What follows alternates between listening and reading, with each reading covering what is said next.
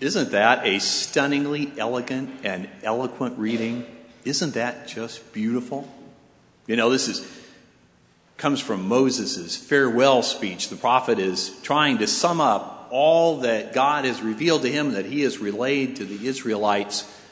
This long sermon starts in chapter 29, runs all the way through 33. And then in chapter 34, Moses has concluded, so he goes up Mount Nebo and he looks out over the promised land and he dies. But before that, he gives this long sermon, and this ceremony is in the form of an ancient ritual, a covenanting ritual. Moses is enjoining the Israelites to remember and to be faithful to the covenant that God has given them. Now, while there's a stern warning in there, very stern, the underlying tone is hope and encouragement and empowerment. God's covenant is such that God loves us so much. God loves the Israelites so much that God allows them to choose between good and ill. Among all those pretty phrases, I want to make sure that you hear 4 very specific words. The first one is covenant. Again, God never fails to keep his side of the covenant. The Hebrew stories, Jesus' stories and parables, and the early church letters all remind us that even when we fail, when we choose poorly, that God loves us. God's grace and mercy abound, and God always holds us and gives us a second chance, allows us to turn back to God's love and way, never abandons us, never disowns us. The second word I want to make sure that you heard is good. Good things happen when we choose life. Now that should be pretty obvious, right? Interestingly enough, good does not equal easy. Matter of fact, often just the opposite. When I was thinking about this, I was thinking about if you've ever been part of something getting born, whether that was puppies or kittens or humans or calves or whatever, or churches or countries or whatever, that it's a good process, but it's messy and it's hard. So good, but good doesn't equal easy. The third word is death or adversity, choosing to follow other gods, or just as seriously, inaction. Causes real consequences, causes people to suffer. Sometimes that's us. Oftentimes it's people that we never see or know, which makes it even trickier. God is always faithful to God's side of the covenant. But when we choose poorly, there are consequences, real consequences, and we have to be aware of that. And the fourth word is fun because it's descendants. Did you hear yourself in that scripture a minute ago? Remember, Moses is talking to the Israelites, and he said, you will have life, and so will your descendants down through the ages. And we are the descendants of those people in that desert all those years ago. We're their descendants in faith. So we got mentioned.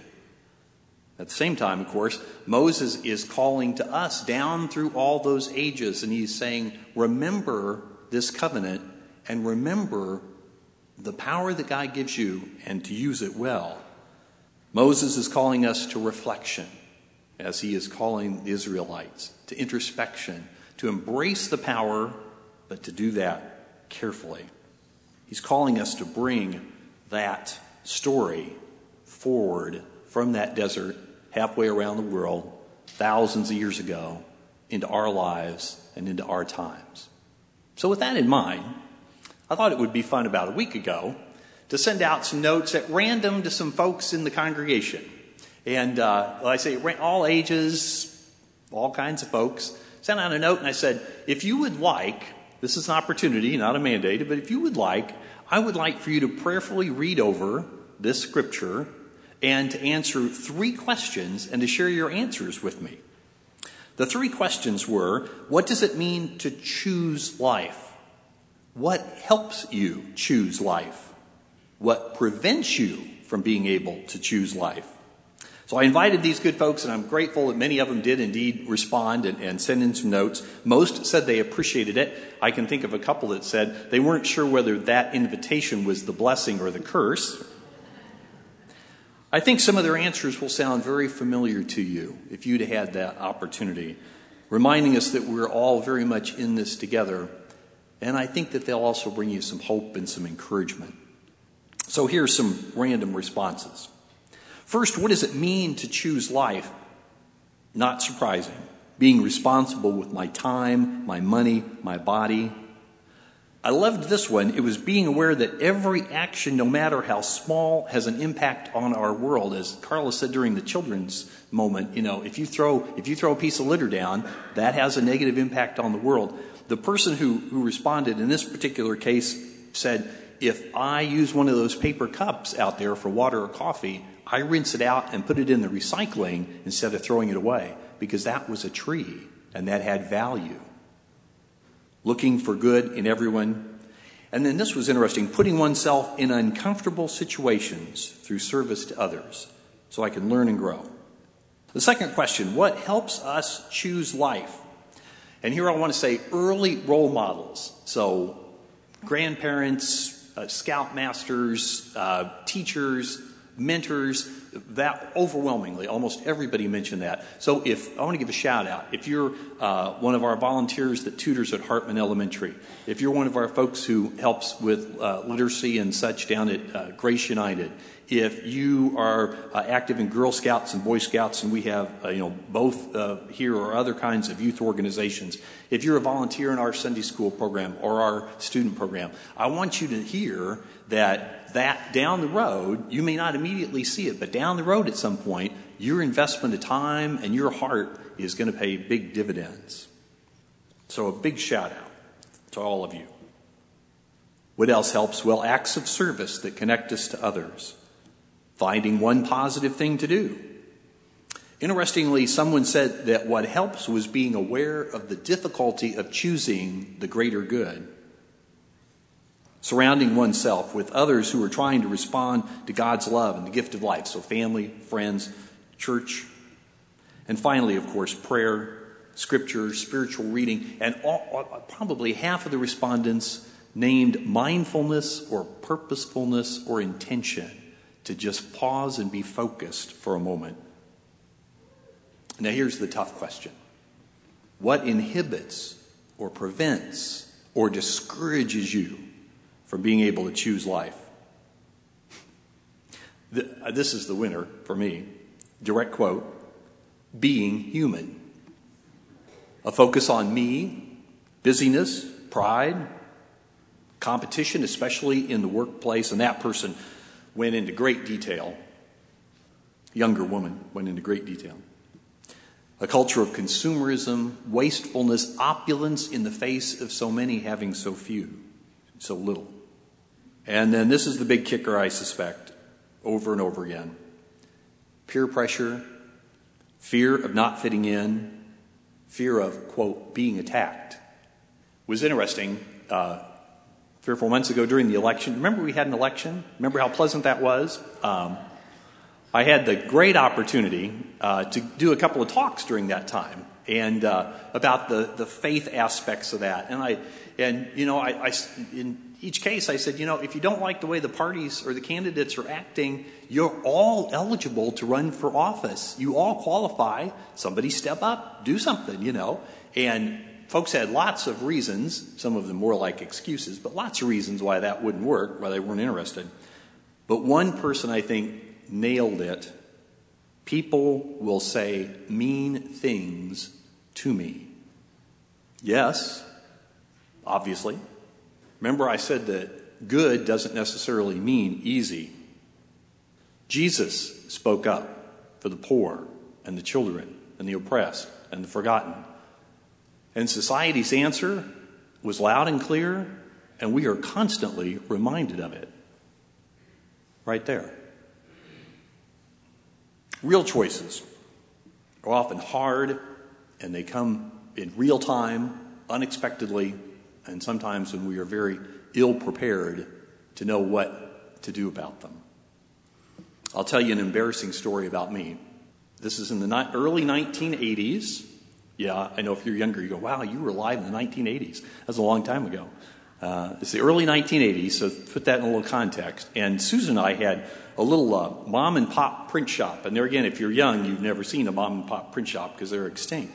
But so this was this little mom and pop print shop, and it was just a lot of fun. We had all kinds of different customers, and at this particular stage of the print shop, it was very, very small. And there was a little counter, kind of about this big, and there was a little entranceway through a glass door, and we had all kinds of folks there.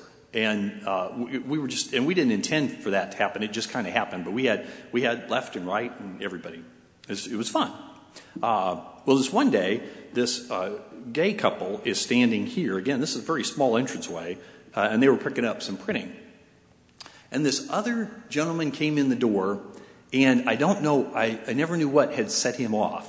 But he came in the door fuming about homosexuals and ranting.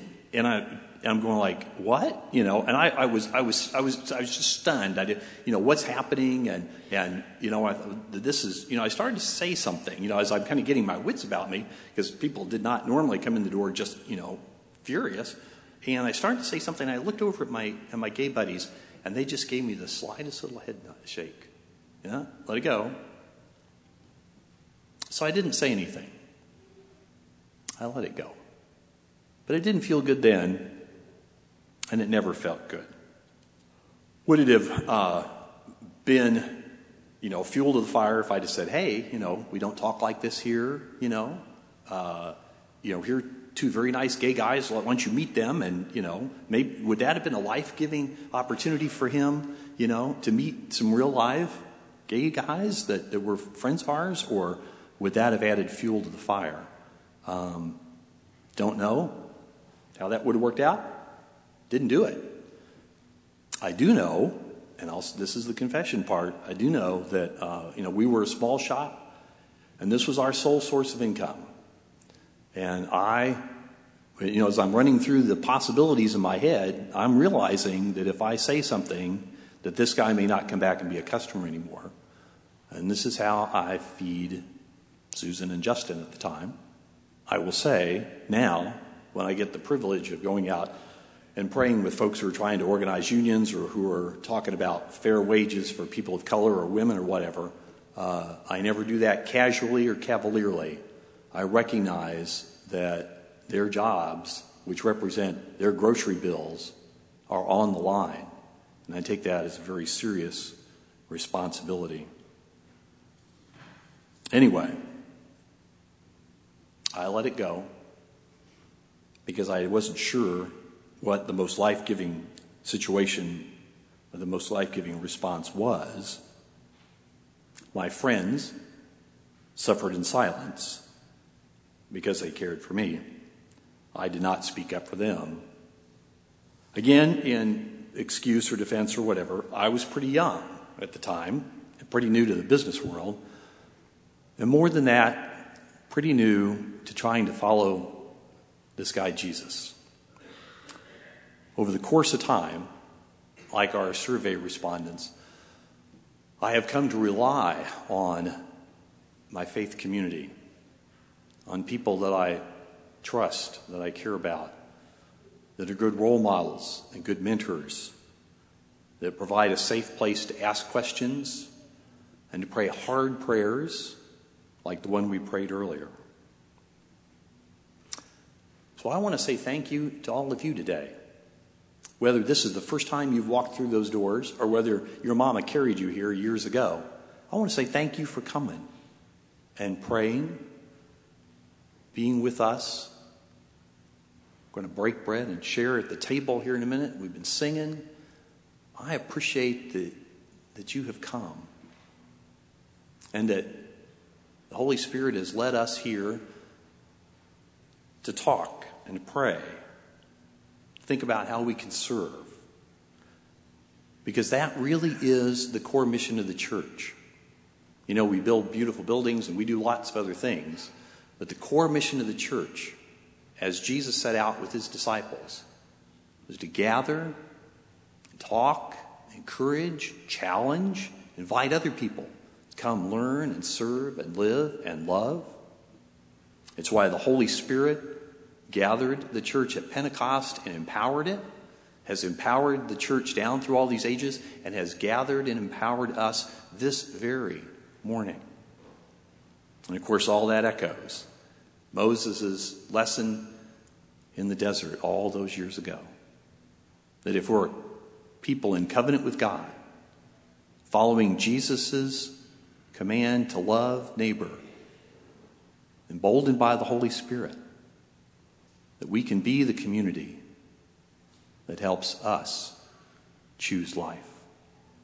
Amen.